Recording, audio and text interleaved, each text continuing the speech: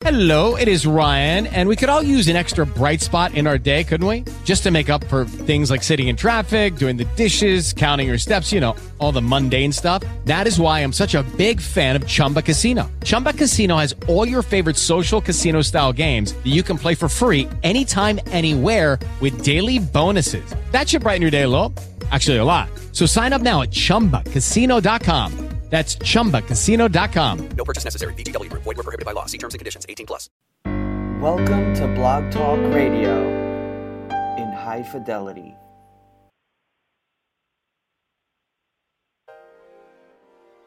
Welcome to the Along Came a Writer Network. Opinions expressed in our shows do not necessarily reflect those of the network.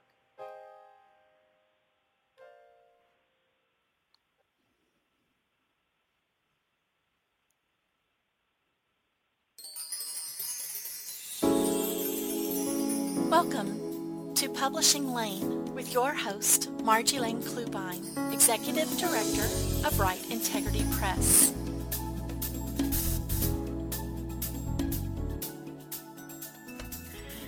Hi, I am Marji Laine Clubine with Right Integrity Press, and welcome to Publishing Laine. We're part of the Along Came a Writer Network, and we share at 7 o'clock, first Tuesday of every month, 7 p.m. Central Time. And we talk about the current publishing atmosphere and all its challenges and strategies, because, boy, we need strategies when we're trying to navigate these waters. Sometimes publishing can be terribly tricky, but learning your way through this process is important because you have stories that you need to tell, and those stories need to get into the hands of readers, and that's what we're here for. So today's show is all about how to get those stories into the hands of an audience. But before we begin that, I want to introduce my special guest. I'm so excited. Today is not only Publishing Laine Radio Day, it is also the release day for an exciting new Christian thriller. Oh, when I say exciting, it goes beyond suspense.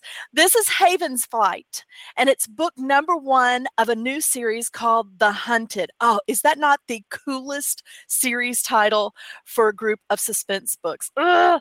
I want to introduce the author of this exciting suspense. This is Dina Netherton. Hi, Dina. Hi, Margie. Hi, everyone. I am so excited to be here tonight. I'm glad you're here.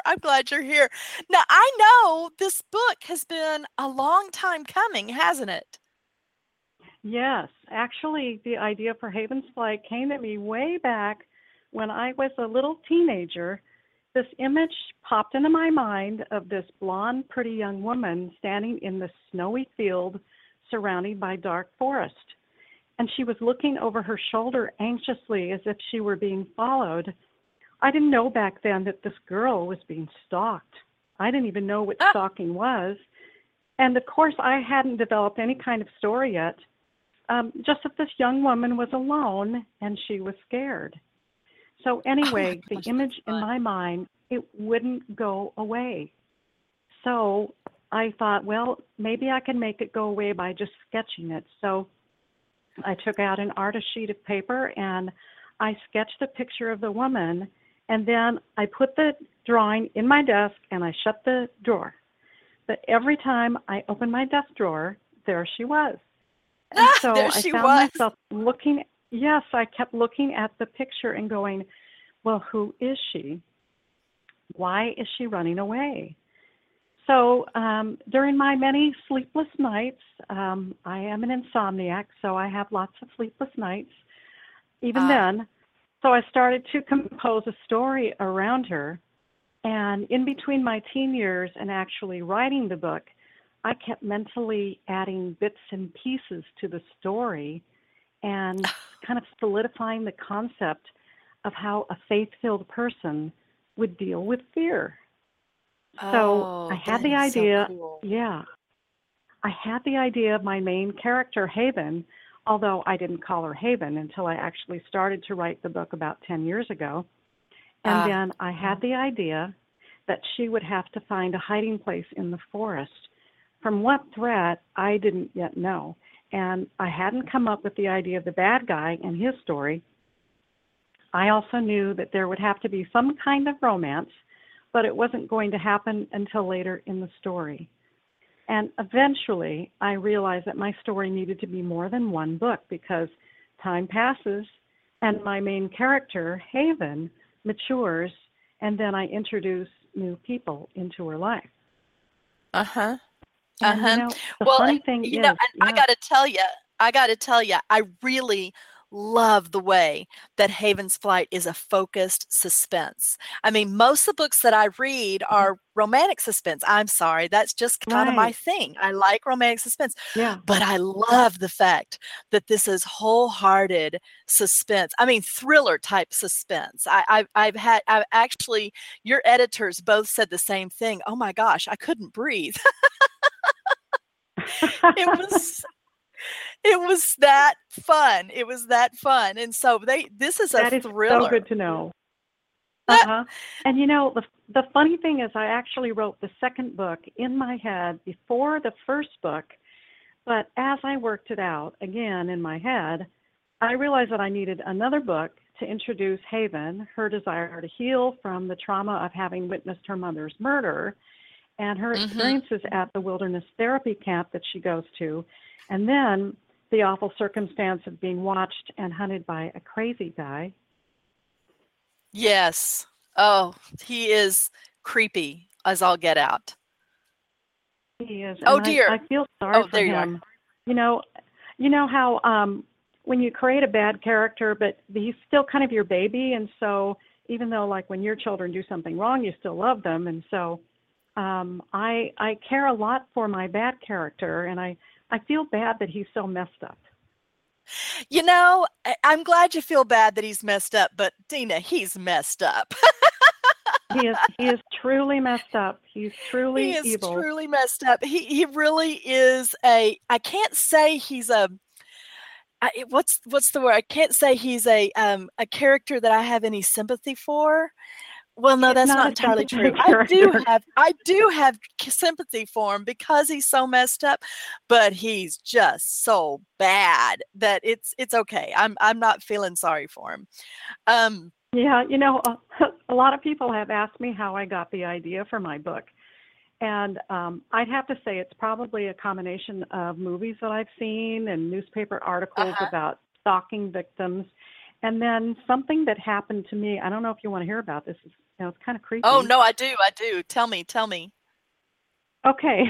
Well, I think you know this, but our listeners probably don't. So years ago, when I was living and working in downtown San Francisco, I had this creepy experience with a guy who kept following me.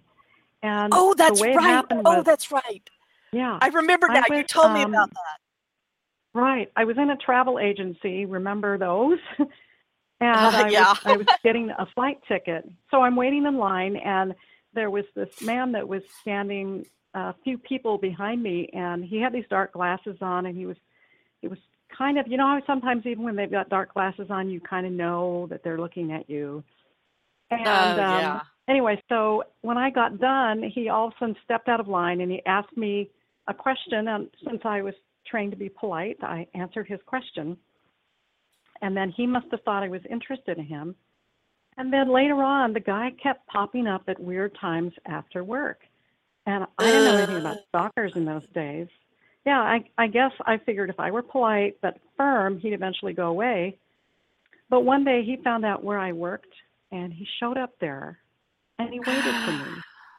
And I'm thinking, how in the world did he find out? I never told the guy where I worked. So either he followed me or I don't know how, but it was, fortunately, it was my last day of work. So I ducked out and I got away. But Margie, I have never forgotten how scared I felt looking over my shoulder and wondering if this man was watching me. I mean, my gosh. If he could find out where I worked, then what if he found out where I lived? So that is just terrifying to me. Yeah. Well, and I got to tell you, that's the feeling. That's the feeling that I had while I was reading your book. While I was reading Haven's Flight, Yeah. my shoulders were up the entire time. It was this creepy, oh my gosh, is there something going on behind me type of feeling. It's just, I literally had trouble breathing because it was that kind of a creepy feeling. And yet, some people have said, "Oh, I don't like to read creepy books." I go, "Well, it's more than just creep. It's a story. Oh, yeah. It's a real story." And the creepy experience that happened to me earlier really helped me to tap into the fear that Haven would feel as she tries to elude her own stalker. Well, and it's such a deep, it's got such depth to it. Your faith arc is really strong because she has to deal with her fear. And when I say creepy, yeah, you're right. It has that feeling to it, but there is so much more going on in this story. Because she's having to deal with, from a Christian point of view, she's having to deal with the fear that is all consuming and paralyzing to her, and more than Right. once. So I Right. just And loved it, and I the love big the question, character. yeah, the big question in the book is, how do you deal with when you go through a terrible experience? The first thing we feel in our flesh is that, well, where was God? Why didn't God stop this from happening? God's not here. God doesn't care. And so Haven, she kind of wrestles with that throughout the entire book. And Yeah. there's kind of a satisfying ending, even though it's not really the end, but kind of an ending where she comes to realize that the Lord was there all that time. He doesn't, he's promised us that we're going to go through some hard times in this life, but he said, but be of good cheer because I've overcome the world. Oh, I love that verse. So, I absolutely love yeah, that verse. that's one of my favorite verses because I keep reminding myself every time something rough happens, I go, yeah, okay, Jesus never promised that we were going to have an easy time in this life. So anyway, Margie, after I wrote the first book, the one that's coming out today, I wrote the second book much more quickly. I already had it in my head, and so it just kind of spilled out on paper a lot more quickly than the first one. In that story, Haven still has to deal with the bad guy, but also an old friend shows up, and there is a new romance that happens too. I am looking forward to that part. I really am looking forward to that part. And then you I am also too. have a third story too on this. Right. In book 3, which is coming out next year, I'm told, I introduce new characters into the mix. And this one starts out the same way, where you just feel like, oh no. And the whole rest of the book is kind of like that. Good. That sounds like fun. But okay, so you had these 3 books begging to be published. Okay, you've written them, you worked at them. That's where an awful lot of writers find themselves. They have struggled through their stories. They've poured in tears. They've poured in effort. It's all the anxiety and the angst of getting them together. They finally reach that amazing, that satisfying ending. And now what? How does a writer attain the rank of author? Okay, I just said something really awful because I want to clear something up. Folks that are listening, if you have written a book, guess what? You are an author. You don't have to have anything else on the back end of your name. You are an author. You've written a book. Wouldn't you agree with me, Dina? Totally, yes. If you have the creativity and the patience to write an entire book, you are an author. I've had many people who say, oh, I would just love to write a book, but I can't imagine how you could write all those many words. But even after you write a book, there's that challenge of finding people to read your manuscript and give you an honest opinion of your writing. It wasn't funny at the time, but now I look back and I giggle when I think of how I approached getting published after I'd written the first book in the Hunted series. Uh-huh. There was a writers' conference in Estes Park, Colorado, and I was living up there in the Colorado mountains. So I Uh-huh. registered, and I took my baby there to find an agent and maybe even a publisher. And, it never entered my mind that a publisher might not be as enthusiastic about my story as I was. Yeah. I mean, after all, this is the book. I had It is no such an idea how hard amazing it is. book. Yes. Yeah. I had no idea how hard it is to get a book published. I guess I kind of thought I'd be like the author of Gone with the Wind, Margaret Mitchell. Yes. I would walk yes. up to a publisher and I would say, "Here is my book." And Yeah. the publisher would take my printed manuscript home with him, my printed manuscript, and he'd eagerly thumb through every page, and then finally he'd declare, "This is it. Give that lady a contract." So yeah, it doesn't quite work that way, Dina. yeah, but I kind of just had this Hollywood eyes I had this Hollywood eyes idea of what it was like, and at that same conference I went to, I paid an extra fee to have the first 15 pages critiqued, and it was given by a professional writer. So before we started, I met with her, and we're sitting together, and we're looking at each other, and I noticed that she had this kind of wary look on her face. Uh-oh. And then she said, "Before we begin, let's pray." Oh, and boy. I thought, oh no, it's so bad. That's actually a really good thing to do, but at the same time, it's like, is it that bad?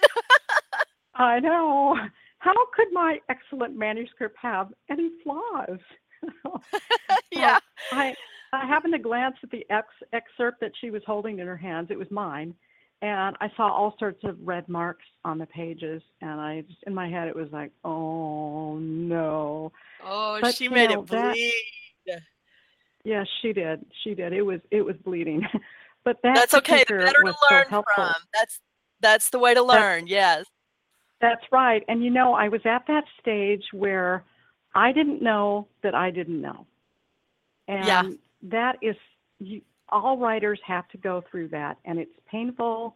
It's kind of like, when you have a toddler and they start getting up and they start letting go of the furniture, and then they take a few spills, and, they have to go through that process. And I had to go through that process too. And the critiquer said, "You have a really great idea, but your writing will be better," she said this so nicely, "when you join some writing groups and take some writing courses and make sure you keep attending writing conferences." Well, your story sounds an awful lot like my story. And my story, before I was a publisher, of course, I was an author.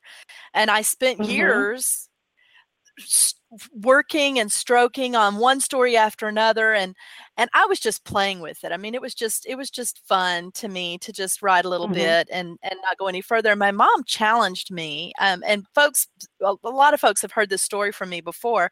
My mom challenged me one time. I had a successful scrapbooking business, and I went to lunch with her, and she said, "Okay, I'm going to just ask you, if money and time were not an issue, if neither of those were issues, what would you be doing?" And I had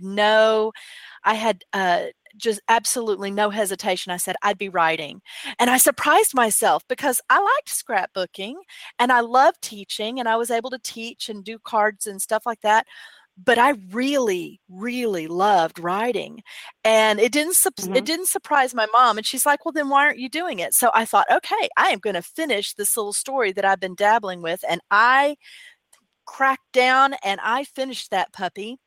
And I took that amazing story. I did. I took that amazing story. It was absolutely remarkable. It's in the trash now, but it was absolutely remarkable then. Oh, no. No, it's not. It's been totally rewritten. At some point, it may actually come see the light of day. But I took that story after I went to an ACFW, DFW Ready Writers chapter of ACFW, I went to one of their meetings, and there were some wonderful people there. I think I mentioned Lena Nelson Dooley, and also Janice Olson was there. And I was invited to their critique groups, and they had, one was on Tuesday and one was on Thursday. And I thought, well, I'm going to just blow their minds. And I mean, listen to me. I'm so conceited. Oh my gosh. I can't believe I actually thought that, but it was so good to me, you know? And so anyway, I went to the first meeting, and they were so, so kind.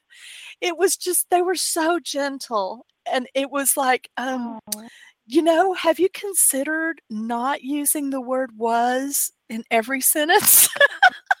And you really probably want to start with the story and not with everything that she was thinking for the last 4 years of her life. I know. am telling I've you, done that it too. was just, they were so gentle and so kind. Well, I got to tell you, I went back every Tuesday, every Thursday. I was driving 45 minutes to an hour and a half to get to these critique writers. And it was solid gold. I learned so much, not only from the critiques that they gave me on my work, because I would take one Tuesday night's work, I would take their points, and I would go through the entire manuscript, and I'd fix those points through the entire manuscript. Yeah. And then Thursday, Yeah. I would take the next section, and boy, I better not see that comment come up again on Thursday night. Because it was a totally different group, but I was like, I better not see that come up again. And I would take their points, and I'd take the weekend and go through the entire manuscript to make sure all of their points were done. So by the time I got to the end of this manuscript, or real close to the end of this manuscript, I had gone through an awful lot of changes with it. And of course, I had a slew of books, and that was just then. That was just to get things started. I went through several classes. I had online critique groups, and then I have critique partners. I still have some critique partners that are solid gold to me that I work my manuscripts through when I'm writing. I haven't actually written since I took over Write Integrity Press. I haven't actually gotten to write at all until last Thursday. And one of my writing buds said, we are writing today for 2 hours. Come and join me. I expect you at 5 o'clock. And so we met at McAllister's and wrote for 2 hours because she was insistent. Got a chance to do that. Oh, and it felt so good. So anyway, after I'm sorry, what were you saying? I was going to say your story sounds, I can so relate to your story because my publishing story is so similar to that. Well, and I ended up, go ahead. Yeah, there's this delay. I bought tons of books on writing, and I used them while I was traveling in like an hour and a half to my writers group too. And then everything I learned from listening to other people's getting their works critiqued, I learned from that even more than my own because, of course, there's way more people than just you. And so hearing those critiques, I went back and I took the notes and was like, okay, I'm going to make sure that I incorporate that or I don't make that mistake. And then I also noticed that when we actually did the critiques, that when you contribute your own thoughts, you're kind of learning as you're doing that.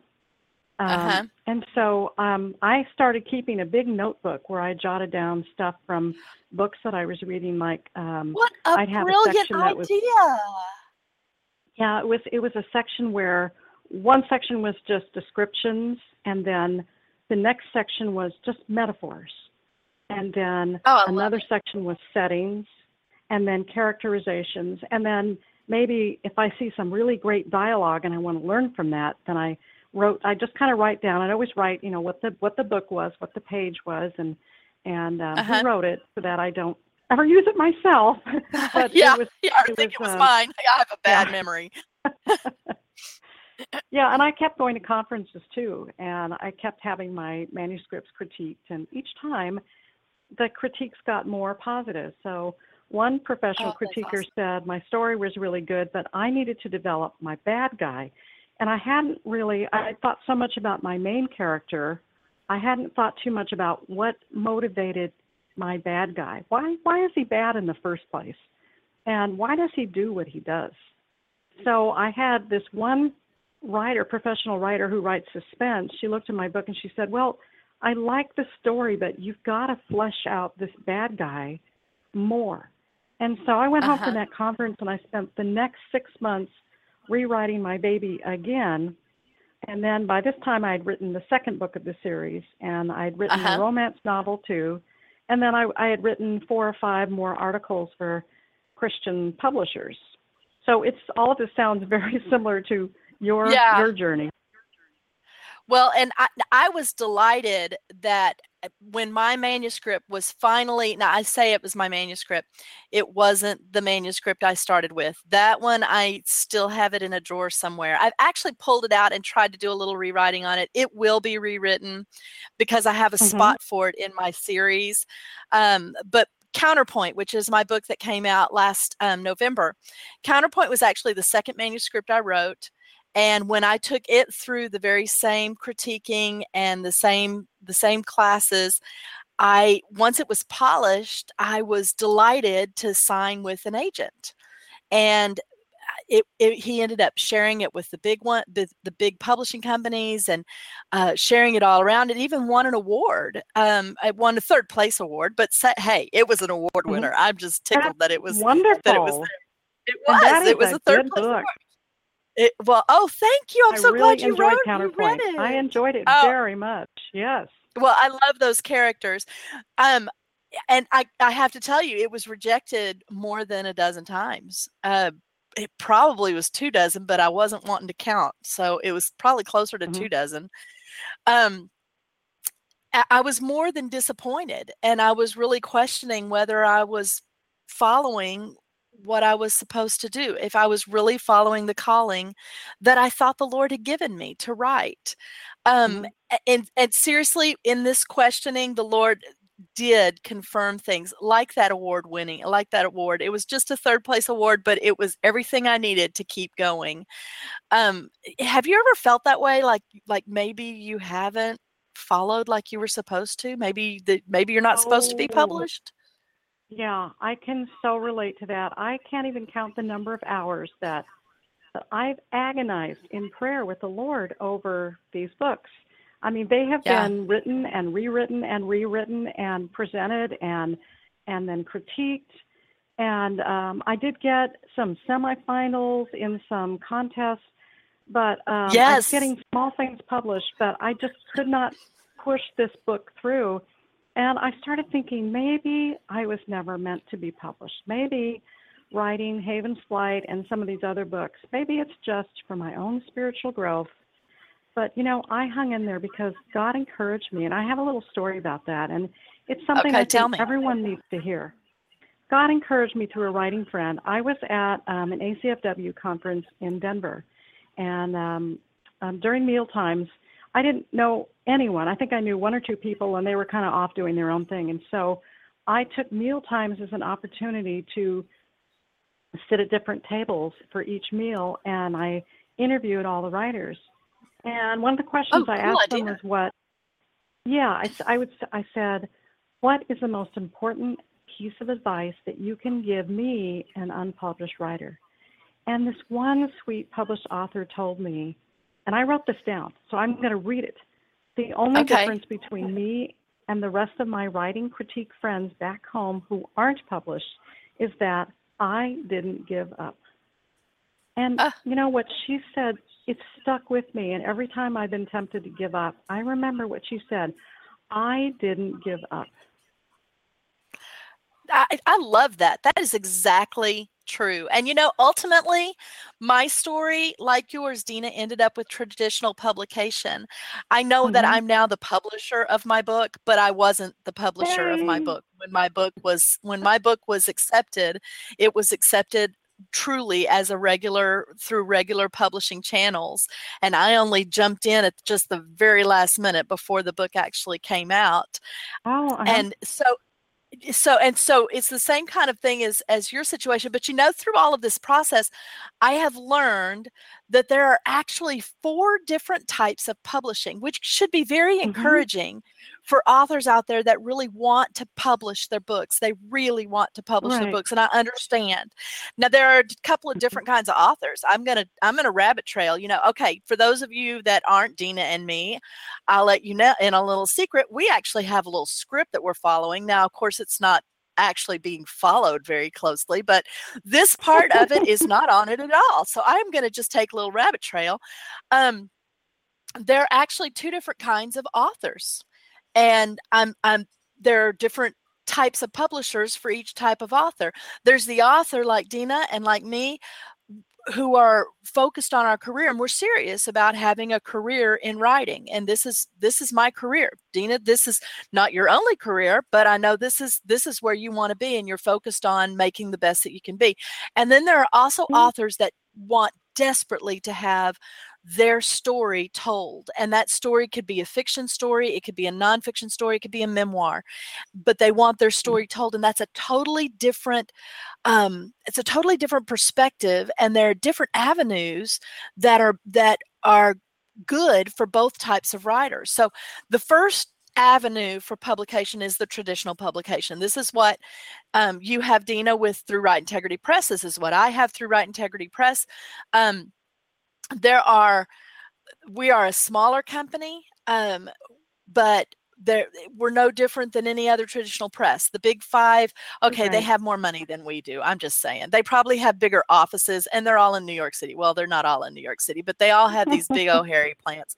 And we don't have that type of plant. We are a smaller company.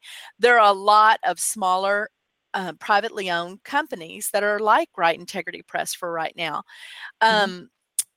These companies, the big ones and the small ones, and even the medium size, for all of them, an author or an agent has to make a submission. They have to make a proposal. They have to choose the company.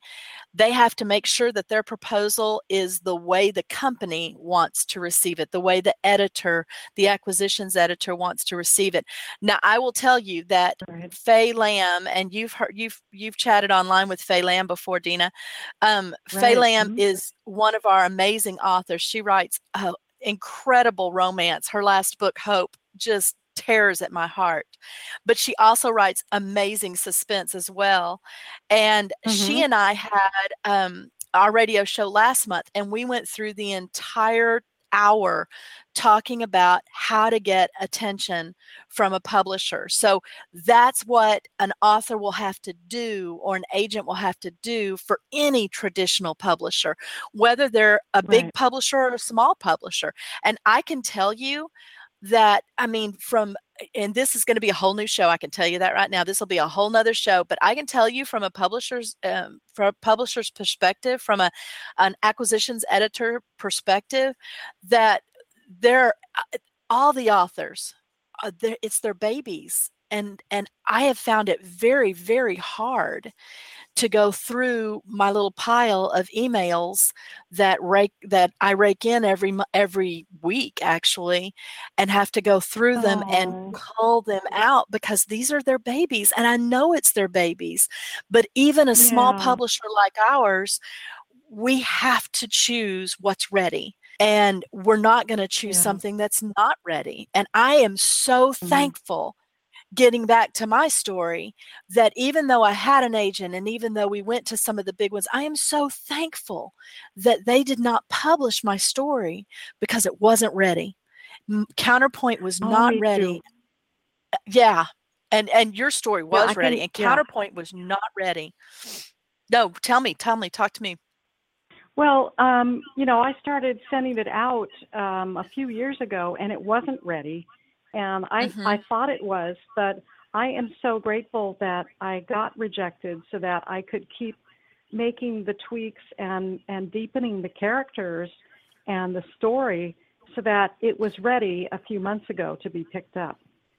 Right. And that was the same thing with Counterpoint. It was not ready until it was picked up, and then it was ready. And it was, and I could tell it was so totally different from the way it had been at the beginning. And I'll let you in on a little secret too. You know, that first manuscript that I said was trashed. I mean, it wasn't entirely trashed. I think I did keep the setting. It does happen in Heath's Point, because they're Heath's Point suspense, and I kept the main characters, but majority of the rest of it I kind of tossed away, and I am now rebuilding it. It will be the second book in that series. Oh, good. So Good. just to let you know, that series continues. I love the town and I love the people there.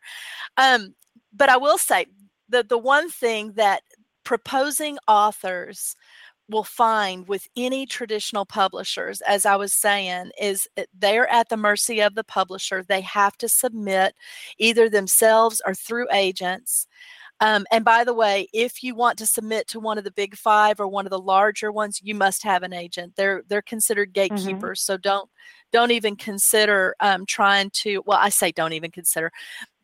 Make sure that you don't get too upset if you get rejected or ignored by one of the larger publishing companies, because not because they're mean or anything. They're not. There's some wonderful people that work at those places, but they deal most of the time with agents, and some of them don't even want to look at submissions unless they're through a gatekeeper, through the agent. But I will say that even if you go through an agent, and this is what I did, it is a lesson in patience. Oh my gosh, the Lord really gave me a lot of lessons in patience over the last 6 years. Would you agree that is? Oh, totally. Yes. Only one time did I ever get an immediate yes to my story proposal. And during writing conferences, I talked to agents. I found out I did all the right things. I found out what they like. I found out what they don't like as far as proposals. I studied the requirements on their webpage. I also checked out other writers' books who had been signed on by them. But even after doing all that, it still took weeks and weeks before I'd get any answer. And the other thing about sending proposals is some publishers and agents don't ever get back to you. And after a certain amount of time has passed, usually about 3 months, you can send a polite letter or email inquiring about the status of your proposal. Right. And it's just a follow-up. And to be honest, my agent had to do that with every single proposal he sent out. He ended up sending up a 90-day follow-up. And it wasn't until then sometimes that even got looked at, or even considered. Even though I did the same thing you did, I went to conferences and I actually met them and had agents say, "Oh, please send me your manuscript." And I thought, "Oh, this is a shoo-in." Oh, well. Oh, yeah. Not such a I thought shoo-in. the same thing. Yeah, I know. Oh, You know, the bottom line I in read traditional publishing. Oh, go ahead. Yeah. Oh, I was going to say, I recently read an agent's blog, and she said that she lets her assistant do most of the reading through with queries. So there's that aspect, too, that makes it challenging, is you don't even know if you've addressed this particular agent, but you don't even know if it's getting to her. And Right. And so there's that whole aspect of it, too. Right. And I was blessed that my agent did have an assistant, and the assistant apparently, for whatever reason, liked me right away. Yeehaw! That made me smile. So it got in on the front door pretty quick. I think the bottom line is, though, with traditional publishing, whether you do it on your own or whether you do it through an agent, that wheel turns so very slowly, no matter what. Oh, yeah. The things that a traditional publisher has to go through, the committees, the committee meetings that an acquisitions editor has to go through just to get enthusiasm for the project. And if the enthusiasm isn't there, then it's not going to end up being chosen. And so that's just a huge, slow wheel. There is a faster way, though. I don't necessarily recommend it. I don't not recommend it, but I don't totally. I mean, I'm kind of torn with this. The opposite option is indie publishing. And I'm actually going to spend a whole hour talking about indie publishing with one of my besties. Jackie Castle is an amazing writer. She is not only a romance writer, but she also writes speculative. Oh my gosh, her White Road Chronicles are wonderful. I mean, it's an incredible allegory. She's not only one of my favorite authors, but she's also my twins' favorite author. They absolutely love her White Road Chronicles. She and I are going to be talking about, because she is an indie she is an indie author. And indie author is that's going to be a different thing. If you just want to get your book out, indie author is not really the way you want to do it, because it takes so much to have it sold, to get it into the hands of readers. If you are you have to do serious so about much yourself. Right. If you are serious about your career, then by all means, being an indie author is a really, really good option. But you do have to be serious about your career, because you have to throw yourself into everything. You have to have not only either you have to have exceptional skills as an editor and a graphic artist, or you have to put up the money to have it professionally edited and professionally covered. Yeah, right. Um, It can be extremely lucrative, however, for traditionally published authors. If they're willing to put in the time to do all this extra stuff, it can be very lucrative, because they'll already have an established author and audience. And there are several Christian authors, some wonderful Christian authors that are going indie. In fact, Dr. Richard Mabry is one of the suspense. Well, he was a suspense mister, and he just put out an indie published book. I know that Lena Nelson Dooley, who writes Western fictions, she has republished some of her stories that have gone off, and she's gotten the rights back to. She has published some of those, and there are several. There are several really popular, and the names are escaping me, and I'm so mad because the names are escaping me, but they're really popular authors that have gone indie after establishing their audience, and it can be very lucrative to do that. For new writers, it's not as profitable. It can be a viable option, and it is a lot faster. One of the major draws is that you have the control and you can just write the story and throw it out. Now, I have a bud that writes Western fiction, and she's remarkable. In fact, she writes a lot of mail order bride stories, and she can chunk these guys out. She is so good at it, and her books are so good, and they have sold so well. But I don't know anyone else that can just chunk a book out and have it go that way. She is remarkable, and it's not the norm. Most of the time, if you just want to hurry and you just want to chunk the book out, the book is not going to be quality. It's not going to have the professionalism that you want if you are wanting to start a career. Now, if you're not wanting to start a career, then, you can chunk a book out and see if it'll make a couple of bucks. If you're serious about wanting to get a real story out, there's another option, however. What I was going to say before I go into that other option, I wanted to say one of the major draws for indie publishing is the control, because with traditional publishing, if the publisher allows you to have any input in the cover, that's a blessing, because not all of them do. Yeah. If they even show you the cover, before it's a done deal, that's a blessing, because not all of them do. For an indie author, you have total control. That's both a blessing and a curse, because you are entirely responsible for all of it. Yes. If anything goes wrong, it's you. It's on you. It's on you. That's right. And so authoring a book as we go is becoming less and less of an isolated position. The authors need a second and third set of eyes on their books. And if they don't get it through traditional publishing, they have to get it somewhere, or the book is not going to have that quality. Like I said, there are exceptions to the rule, and I happen to know one that is just awesome.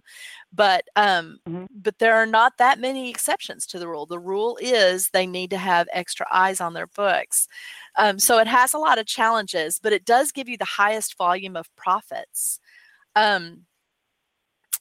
And I was going to say it's different than it was decades ago. But before I go into the next kind of publishing, do you have anything to add about indie pubbing? Well, it's just that I didn't want to go that route because I felt like I didn't know enough as far as everything having to do with the techie part of formatting and getting the book out there and doing the cover. That really scared me too. I wanted a traditional publisher to be able to kind of do this for me and hopefully give me a little bit of input into the process. Uh-huh. Please tell me you felt like you got that. I did. Oh, good. It was wonderful. I loved working with you because you weren't like this big dictator, you actually let me give input into the cover, and I just so appreciate that, Marji.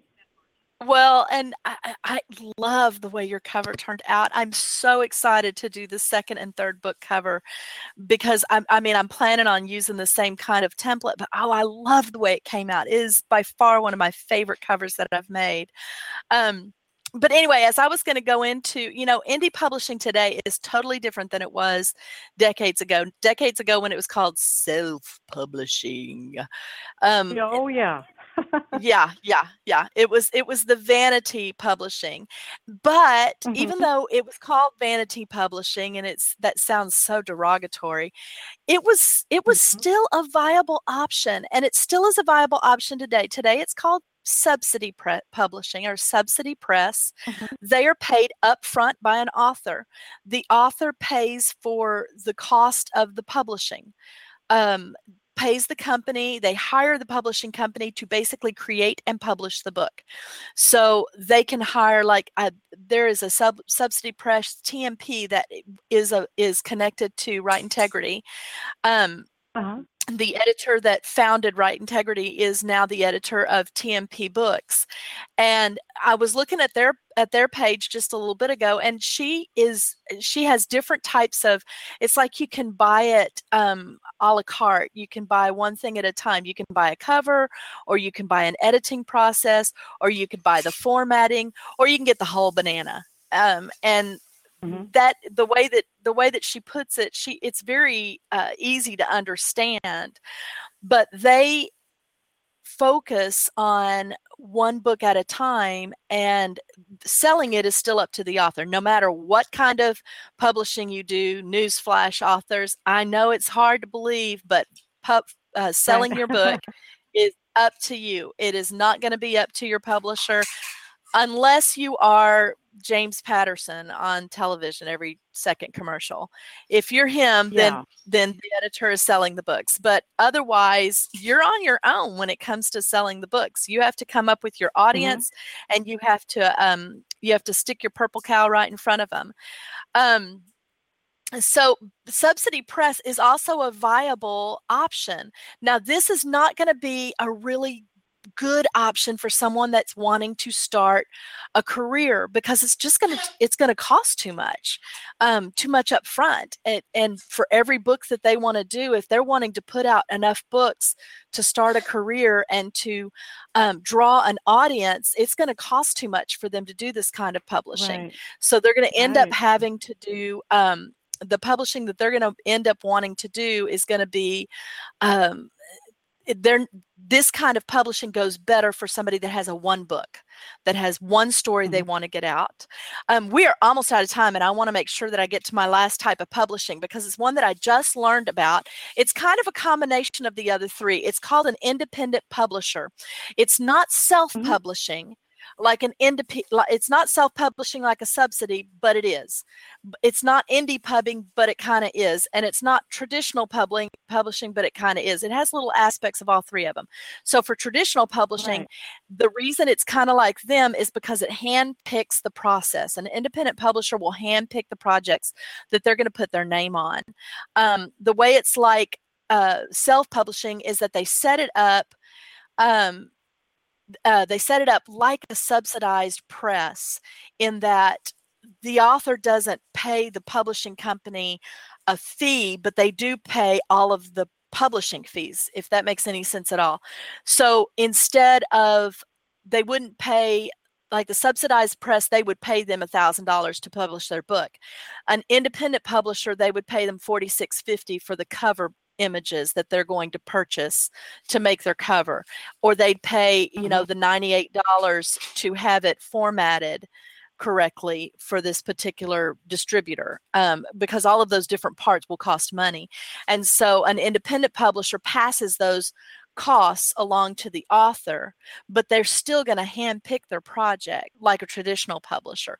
So the or the independent publisher does give a little more control to the author in that they can choose, covers, and they can choose between different things. Not as much control as you would have as an indie author, and you do have more royalties. But then I don't think that they make any more royalties than we do at Right Integrity Press, because we're a small company. We can afford to give out the royalties that we give out too. So anyway, there are 4 different avenues for an author to pursue publication. I was going to go through the kind of the steps for traditional publishing, because we're a traditional publisher, but we only got like 10 minutes left. So I'm not even going to go there. We just chatted. I told you we were just going to chat, and that it just is that way. There's not enough hours in the day. Yeah, it just is. But tell me, Dina, what has been your favorite part of the publishing process? Well, I would say, let me think about that for a second. Yeah, it's kind of a hard question. There's so many fun, exciting things, and things that kind of make you breathless. I would say that just watching that manuscript take shape, turn into something through the publisher that's more than just something on your computer, that it's something that in a short time that readers are going to hold in their hands. I know one of the things that we had to do was write about yourself, and you have to put out kind of a biography, and that's kind of hard because you want to make it just right. And there's so many things you could say, but you don't want to write a book about yourself. You want people to read the book that you wrote. No, I totally get that. Not your biography. I totally get that. Yeah. What is it? What's the best information that you can give, and what do readers want to know about you, the author? And I think most readers they're curious about writers. They think there's something kind of different about writers. They want to know are you quirky? It's the Jessica Fletcher mentality. Yeah. Yes. Is there something surprising about you? Yeah. And they I always sit here and they said, well, have you always been a writer? Well, no. I mean, that's of course not. I was a liver before I was a writer. Yeah. Yeah. Well, I have to tell you, one of my favorite things about just not necessarily the publishing process, but just writing in general, and I'm just going to share it. In one of my stories, my characters, I have friends that say their characters talk to them and stuff like that, and I just kind of laugh and nod my head and think, wow, that is really weird. But that happens. I was writing this story, and suddenly I wrote something down, and I went, oh my gosh, I can't believe that just happened. And it was like, well, this was in my own head, and my girls are looking at me like I had 3 eyes. I see. Okay. I can't tell what it is, because one of these days the story is going to come out. So you know what? I can tell you what I did last Thursday. I wrote for the first time since I took over Right Integrity Press last Thursday. I think I mentioned that. I was so excited to sit down and write for 2 hours. And I got to the end of the first chapter, and I'm writing for anybody that knows my my Grime Fighter series. It's a series of novella mysteries. And I have 4 books, and I have the 5th one. The 5th one is the finale, and I've been planning it and telling people about it for months now, and I had intended for it to come out in December. And with with taking over Right Integrity, I wasn't even able to start the book. And so I finally started this story last Thursday. And I got through the first chapter. Yes, I got it all planned out, all that I want to do and how I want it to work and everything. And I was working through the first chapter and writing, and boy, I was getting into it. It was really fun. And I got toward the end of the chapter and I started writing, and I got to the last sentence of the chapter and went, oh my gosh, I can't believe I just did that. And Danny is on the run. She is, even from the very beginning of the first book, she is in witness protection. And you learn through, I guess, the last book, that she's running away from a person named Robert. And my very last sentence of the chapter was Robert had found her. And I went, wait a minute. That is not at all where I had planned to go with this. What am I going to do now? So I'm like, how did that happen? So I guess I'll figure it out this coming Thursday. They do. Yeah, they kind of just take you places. And, you know, Margie, what I've noticed is I have to be careful about the kind of music I have on when I'm writing, because sometimes the music will lead me in a direction, and I go, no, that's not what I was planning to do, and then I have to take that music off and put on the appropriate music. Right. You are a musician. That is so funny. I find that when I'm writing my romantic suspense, I tend to turn on show, movie, I can't think of the word, but movie songs, movie stuff. The movie orchestral the background. themes. Yeah, the background stuff, and from things like the Avengers and Batman and all those kinds of, because it gives me that impending doom feeling, and that's the feeling that I need. I do that too. It's not what my characters listen to, but I do have a friend. Well, Jackie Castle, I've already mentioned her. She has a tendency to play what her characters will listen to, and she actually makes up a YouTube channel for her characters, so that when she puts a book out, she also puts out a YouTube channel. Isn't that cool? What a great idea.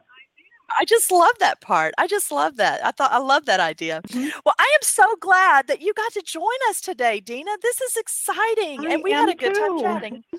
I had a feeling we would end up. Well, I had a feeling we would end up just chatting, and I'm excited for your book launch. I'm excited for Haven's Flight. It is riveting. Anyone that enjoys suspense or thrillers is going to love this story. It had me at the edge of my seat the entire time. I couldn't go to sleep. I mean, seriously, I'm reading it at 2 a.m. It was not fun.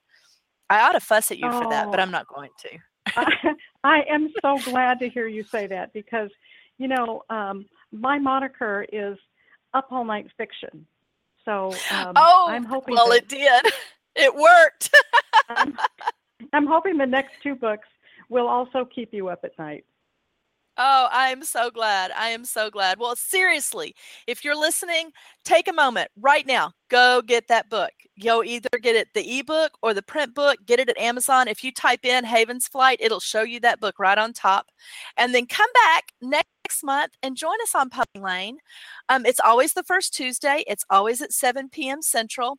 This one's going to be on May 2nd, I think. And I was telling you about Jackie Castle. Well, she is going to be my special guest. She is an extraordinary successful indie author. And so we're going to be talking about the ins and outs of indie publishing in particular. Now, I've done indie publishing.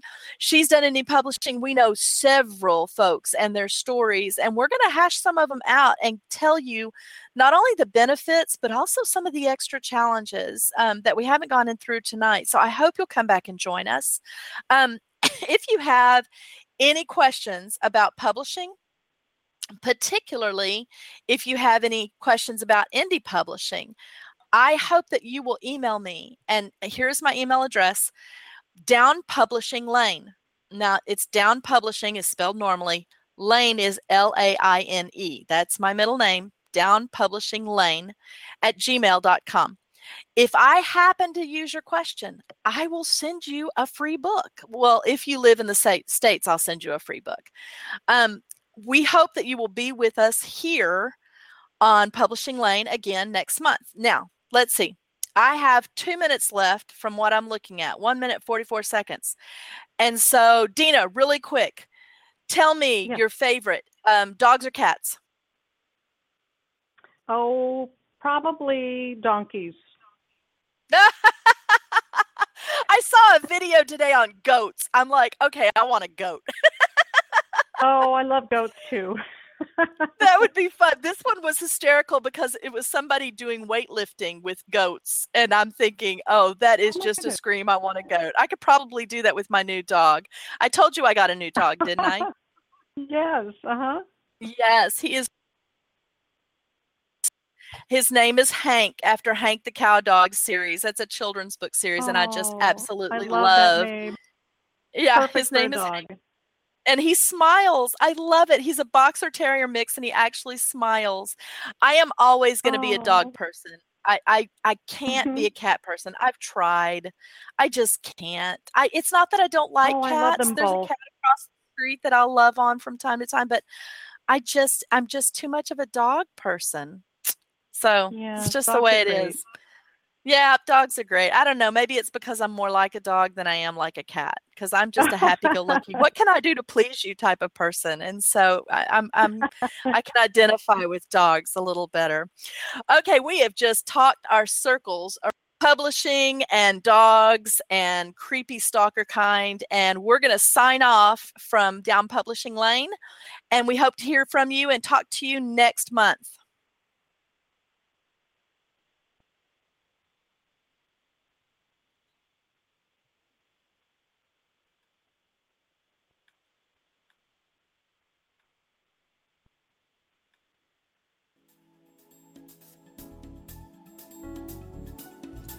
This has been Publishing Lane with your host, Marji Laine Clubine, Executive Director of Right Integrity Press.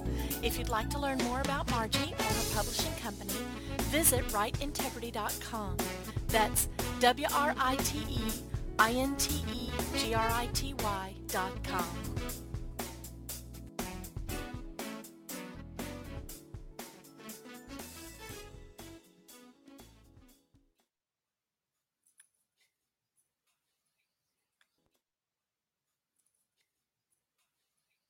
Hello, it is Ryan, and I was on a flight the other day playing one of my favorite social spin slot games on ChumbaCasino.com. I looked over the person sitting next to me, and you know what they were doing?